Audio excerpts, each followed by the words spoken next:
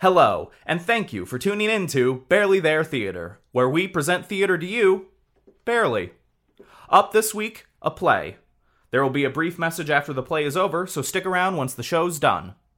Now, sit back, relax, and please enjoy Overtones by Alice Gerstenberg, directed by Cynthia Taylor, featuring Alicia Haynes, Sydney Dexter, Joe Vasquez, Emily Hilburn, and Cheyenne DeVos.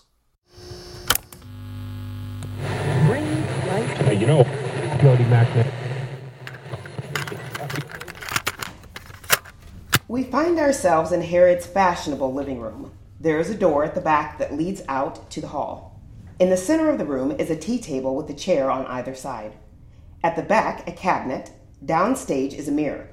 Harriet's gown is a light, jealous green. She is accompanied by her counterpart, Hetty, who wears a gown of the same design but in a darker shade. Harriet never sees Hetty, never talks to her, but rather thinks aloud while looking into space. Hetty, however, looks at Harriet incessantly, talks intently, and shadows her continually. Harriet sits at the tea table, busying herself with the tea things. Hetty lurks behind her. Harriet! Harriet, my other self. My trained self. Yes? I want to talk to you. Well? Oh, Harriet, you are beautiful today. Am I presentable, Hetty? Suits me. I've tried to make the best of the good points. My passions are deeper than yours. I can't keep on the mask as you do. I'm crude and real, and you are my appearance in the world. I am what you wish the world to believe you are. You are the part of me that has been trained. I am your educated self. I am the rushing river. You are the ice over the current. I am your subtle overtones. But together, we are one woman, the wife of Charles Goodrich. There I disagree with you, Hetty. I alone am his wife. Harriet, how can you say such a thing? Certainly. I am the one who flatters him. I have to be the one who talks to him. If I gave you a chance, you would tell him at once that you dislike him. Hetty moves away from Harriet. I don't love him, that's certain. You leave all the fibbing to me. He doesn't suspect that my calm, suave manner hides your hatred. Considering the amount of scheming it causes me, it can safely be said that he is my husband. Oh, if you love him. I haven't any feelings. It isn't my business to love anybody. Then why need you object to calling him my husband? I resent your appropriation of a man who is managed only through the cleverness of my artifice. You may be clever enough to deceive him, Harriet, but I am still the one who suffers. I can't forget that he is my husband. I can't forget that I might have married John Caldwell. How foolish of you to remember John, just because we met his wife by chance. That's what I want to talk to you about. She may be here at any moment. I want to advise you about what to say to her this afternoon. By all means, tell me now, and don't interrupt me while she is here. You have a most annoying habit of talking to me when people are present. Sometimes it is all I can do to keep my poise and appear not to be listening to you. Impress her. Hetty, dear, is it not my custom to impress people? I hate her. I can't let her see that. I hate her because she married John. Only after you had refused him. Hetty turns on Harriet. Was it my fault that I refused him? That's right. Blame me. It was your fault. You told me he was too poor and never would be able to do anything in painting. Look at him now, known in Europe, just returned from 8 years in Paris, famous. It was too poor a gamble at the time. It was much safer to accept Charles's money and position. And then John married Margaret within the year. Out of spite. Freckled, gawky-looking thing she was, too. Europe improved her. She was stunning the other morning. Make her jealous today. Shall I be haughty or cordial or caustic or... Above all else, you must let her know that we are rich. Oh, yes. I do that quite easily now. You must put it on a bit. Never fear. Tell her I love my husband. My husband. Are you going to quarrel with me? Harriet moves away from Hetty. No. I have no desire to quarrel with you. It is quite too uncomfortable. I couldn't get away from you if I tried. Hetty stamps her foot and follows. You are a stupid fool to make me refuse John. I'll never forgive you. Never. Harriet holds out her hand. Don't get me all excited. I'll be in no condition to meet her properly this afternoon. I could choke you for robbing me of John. Harriet runs from Hetty. Don't muss me. Hetty runs after her. You don't know how you have made me suffer. Harriet can't help but feel Hetty's emotion. It is not my business to have heartaches. You're bloodless. Nothing but a sham. A sham. While Be quiet. I can't let her see that I've been fighting with my inner self. And now, after all my suffering, you say it has cost you more than it has cost me to be married to Charles. But it's the pain in my heart. I've paid the price. I've paid. Charles is not your husband. He is. He isn't. He is. Hetty towers over Harriet. He isn't. I'll kill you. Harriet sinks into a chair. Don't! You're stronger than I. Say he's mine. He's ours. The telephone rings. There she is now. Hetty hurries to answer the phone, but Harriet regains her supremacy. Wait! I can't let the telephone girl down there hear my real self. It isn't proper. Show Mrs. Caldwell up. I'm so excited, my heart's in my mouth. Harriet crosses to and gazes into the mirror. A nice state you put my nerves into. Don't let her see that you're nervous. Quick, put the veil on, or she'll see you shining for me. Harriet takes a scarf of pale green chiffon that has been lying over the back of a chair and drapes it on Hetty, covering her face. As Hetty moves in the following scene, the chiffon falls away, revealing now and then the gown of deeper dye underneath. Tell her Charles is rich and fascinating. The boast of our friends. Make her feel she needs us. I'll make her ask John to paint us. That's just my thought. If John paints our portrait, We can wear an exquisite gown. and make him fall in love again. Yes! Back center, Margaret parts the portieres and extends her hand. Behind her is her counterpart, Maggie. While Margaret wears a gown of lavender chiffon, her primitive self wears a gown of the same design in purple, with a purple chiffon scarf veiling her face. Oh, Margaret! I'm so glad to see you. That's a lie. It's enchanting to see you, Harriet. I'd bite you if I dared. Wasn't our meeting a stroke of luck? Margaret crosses to the tea table and stands behind the left chair. I've thought of you so often, Harriet, and to come back and find you living in New York. Harriet joins her at the table and stands opposite her. Mr. Goodrich has many interests here. Flatter her. I know, Mr. Goodrich is so successful. Tell her we're rich. Oh, won't you sit down? What a beautiful lamb. Do you like it? I'm afraid Charles paid an extravagant price. I don't believe it. Margaret sits down. I am sure he must have. Harriet sits opposite her. How well you are looking, Margaret. Yes, you are not. There are circles under your eyes. I haven't eaten since breakfast and I'm hungry. How well you are looking, too. You have hard lines about your lips. Are you happy? Don't let her know that I'm unhappy. Why shouldn't I look well? My life is full, happy, complete. I wonder. Tell her we have an automobile. My life is complete, too. My heart is torn with sorrow. My husband cannot make a living. He will kill himself if he does not get an order for a painting. Oh, you must come and see us in our studio. John has been doing some excellent portraits. He cannot begin to fill his orders. Tell her we have an automobile. Do you take lemon in your tea? Take cream, it's more filling.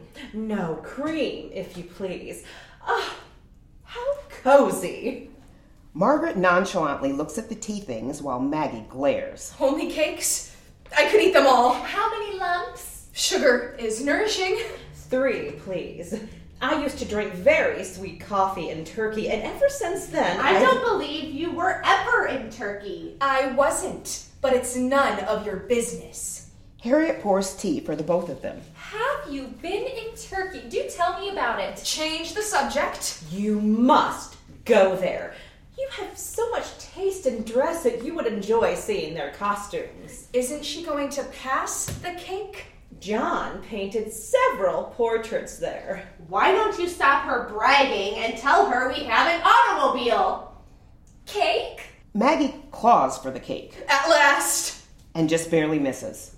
Margaret gracefully places a piece of cake upon her plate and bites it slowly, deliberately, and delicately. Thank you. Automobile! Follow up the costumes with the suggestion that she would make a good model for John. It isn't too early to begin getting what we came for. What delicious cake. There's your chance for the auto. Yes, it is good cake, isn't it? There are always a great many people buying it at Harper's. I sat in my automobile 15 minutes this morning waiting for my chauffeur to get it. Make her order a portrait. If you stopped at Harper's, you must have noticed the new gowns at Henderson's. Aren't the shop windows alluring these days? Even my chauffeur notices them. I know you have an automobile. I heard you the first time. I notice gowns now with an artist's eye, as John does. The one you have on, my dear, is very paintable. Don't let her see you're anxious to be painted. Oh, it's just a little model. Don't seem anxious to get the order. Perhaps it isn't the gown itself, but the way you wear it that pleases the eye. Some people can wear anything with grace. Yes, I'm very graceful. You flatter me, my dear. On the contrary, Harriet, I have an intense admiration for you. I remember how beautiful you were as a girl. In fact, I was quite jealous when John was paying you so much attention. She is gloating because I lost him. Those were childhood days in a country town. She's trying to make you feel that John was only a country boy. Most great men have come from the country. There is a fair chance that John will be added to that list. I know it, and I am bitterly jealous of you. Undoubtedly, he owes much of his success to you, Margaret. Your experience in economy and your ability to endure hardship. Those first few years in Paris must have been a struggle. She is sneering at your poverty. Yes, we did find life difficult at first. Not the luxurious start a girl has who marries wealth. Deny that you have married Charles for his money. But John and I are so congenial in our tastes that we were impervious to hardship or unhappiness. Do you love each other? Is it really true? Did you have all the romance of starving for his art? She's taunting you. Get even with her. Not for long. Prince Ryer soon discovered John's genius and introduced him royally to wealthy Parisians who gave him many orders. Are you telling the truth or are you lying? If he had so many opportunities there, you must have had great inducements to come back to the States. We did, but not the kind you think. John became the rage among Americans traveling in France, too, and they simply insisted upon him coming here. Whom is he going to paint here? What names dare I make up? Just at present, Miss Dorothy Ainsworth of Oregon is posing. You may not know the name, but she is the daughter of a wealthy miner who found gold in Alaska. I dare say there are many Western people we have never heard of. You must have found social life in New York very interesting, Harriet, after the simplicity of our hometown. There's no need to remind us that our beginnings were the same. Of course, Charles's family made everything delightful for me. They are so well connected. Flatter her. I heard it mentioned yesterday that you had made yourself very popular. Someone said you were very clever. Who told you that? Nobody. Oh, confidences should be suspected. Respected, I mean. They said, too, that you were gaining some reputation as a critic of art. I make no pretenses. Are you and Mr. Goodrich interested in the same things, too? No. Yes, indeed. Charles and I are inseparable. I wonder. Do you have another cake? Oh, yes. Maggie's claws again extend, but do not touch the cake. Margaret delicately takes another slice. Oh, I really shouldn't. After my big luncheon, John took me to the Ritz and we were invited to the Bedfords for dinner. Oh, they have such a magnificent house near the drive. Oh, I really shouldn't. But the cakes are so good. Starving. More tea? Yes. No, thank you. How wonderfully life has arranged itself for you. Wealth, position, a happy marriage, every opportunity to enjoy all pleasures, beauty, art. How happy you must be. Don't call me happy. I've never been happy since I gave up John. All these years without him, a future without him. No, I shall win him back. Away from you, away from you. Unseen by Harriet, Maggie points out cream for Margaret to steal. I sometimes think it is unfair for anyone to be as happy as I am. Charles and I are just as much in love now as when we married. To me, he is just the dearest man in the world. My John is. I love him so much. I could die for him. I'm going through hunger and want to make him great, and he loves me. He worships me. I should like to meet Mr. Goodrich. Oh, bring him to our studio. John has some sketches to show. Not many, because all the portraits have been purchased by the subjects. He gets as much as $4,000 now. Don't pay that much. As much as that? It is not really too much when one considers that John is in the foremost rank of artists today. A picture painted by him now will double and triple in value. It's all a lie. He is growing weak with despair. Does he paint all day long? No, he draws advertisements for our bread.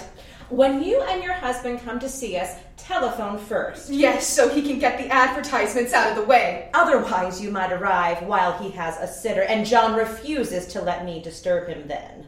Make her ask for an order. Lagrange offered to paint me for $1,000. Louis Lagrange's reputation isn't worth more than that. Well, I've heard his work well mentioned. Yes, he's doing splendid work. Oh, dear me, no. He is only praised by the masses. He is accepted not at all by artists themselves. Must I really pay the full price? Lagrange thought I would make a good subject. Let her fish for it. Of course you would. Why don't you let Lagrange paint you if you trust him? She doesn't seem anxious to have John do it. But if Lagrange isn't accepted by artists, it would be a waste of time to pose for him, wouldn't it? Yes, I think it would. Give us the order. John is so despondent he can't endure much longer. Help us. Help me. Save us. Don't seem too eager. And yet, if he only charges $1,000, one might consider it.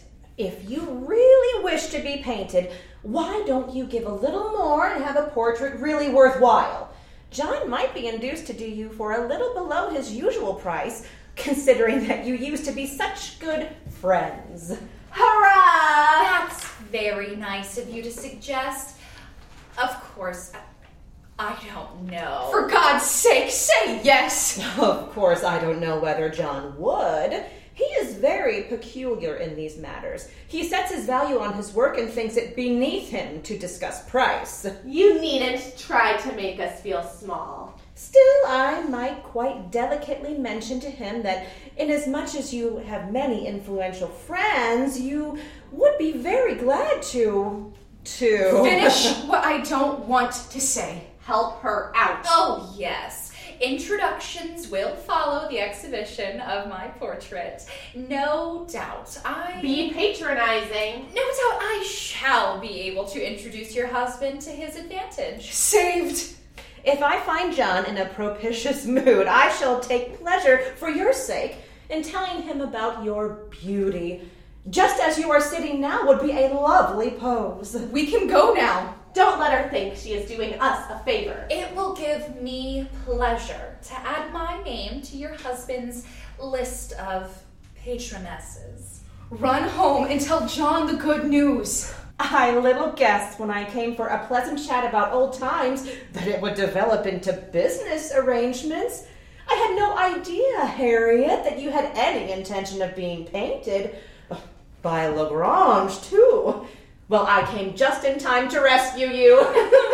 Run home and tell John. Hurry, hurry! You managed the order very neatly. She doesn't suspect that you wanted it. Now, if I am not satisfied with my portrait, I shall blame you, Margaret dear. I am relying upon your opinion of John's talent. She doesn't suspect what you came for. Run home and tell John. You always had a brilliant mind, Margaret. Oh, it is you who flatter now. You don't have to stay so long. Hurry home. One does not flatter when one tells the truth.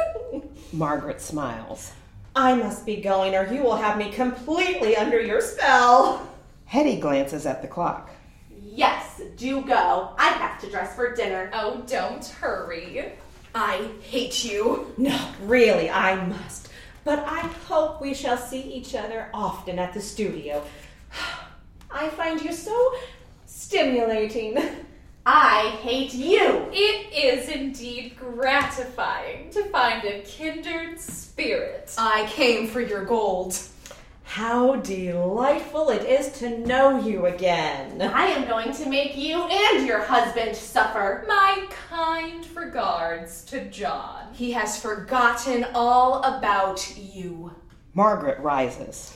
He will be so happy to receive you. I can hardly wait to talk to him again. I shall wait, then, until you send me word. Margaret offers her hand. I'll speak to John about it as soon as I can and tell you when to come. Harriet takes Margaret's hand affectionately. Hetty and Maggie rush at each other, throw back their veils, and fling their speeches fiercely at each other. I love him. I love him. He's starving. I'm starving. I'm going to take him away from you. I want your money and your influence. I'm going to rob you. Rob you. The lights go out and come up again slowly, leaving only Margaret and Harriet visible. I've had such a delightful afternoon. It has been a joy to see you. Goodbye. Mwah! Mwah! Goodbye, my dear. Thank you for listening to this month's play. The goal of Barely There Theater is to create plays and entertainment for people free of charge, anywhere they want, anytime they want. Subscribe to us for mostly weekly updates with new audio plays, rehearsals, and whatever else might come up. We do ask that if you liked what you just listened to, consider donating to us at our website, barelytheretheater.com. And if you're in a position where you can't afford to donate, that's okay too. Consider passing this episode along to someone who you think will enjoy it.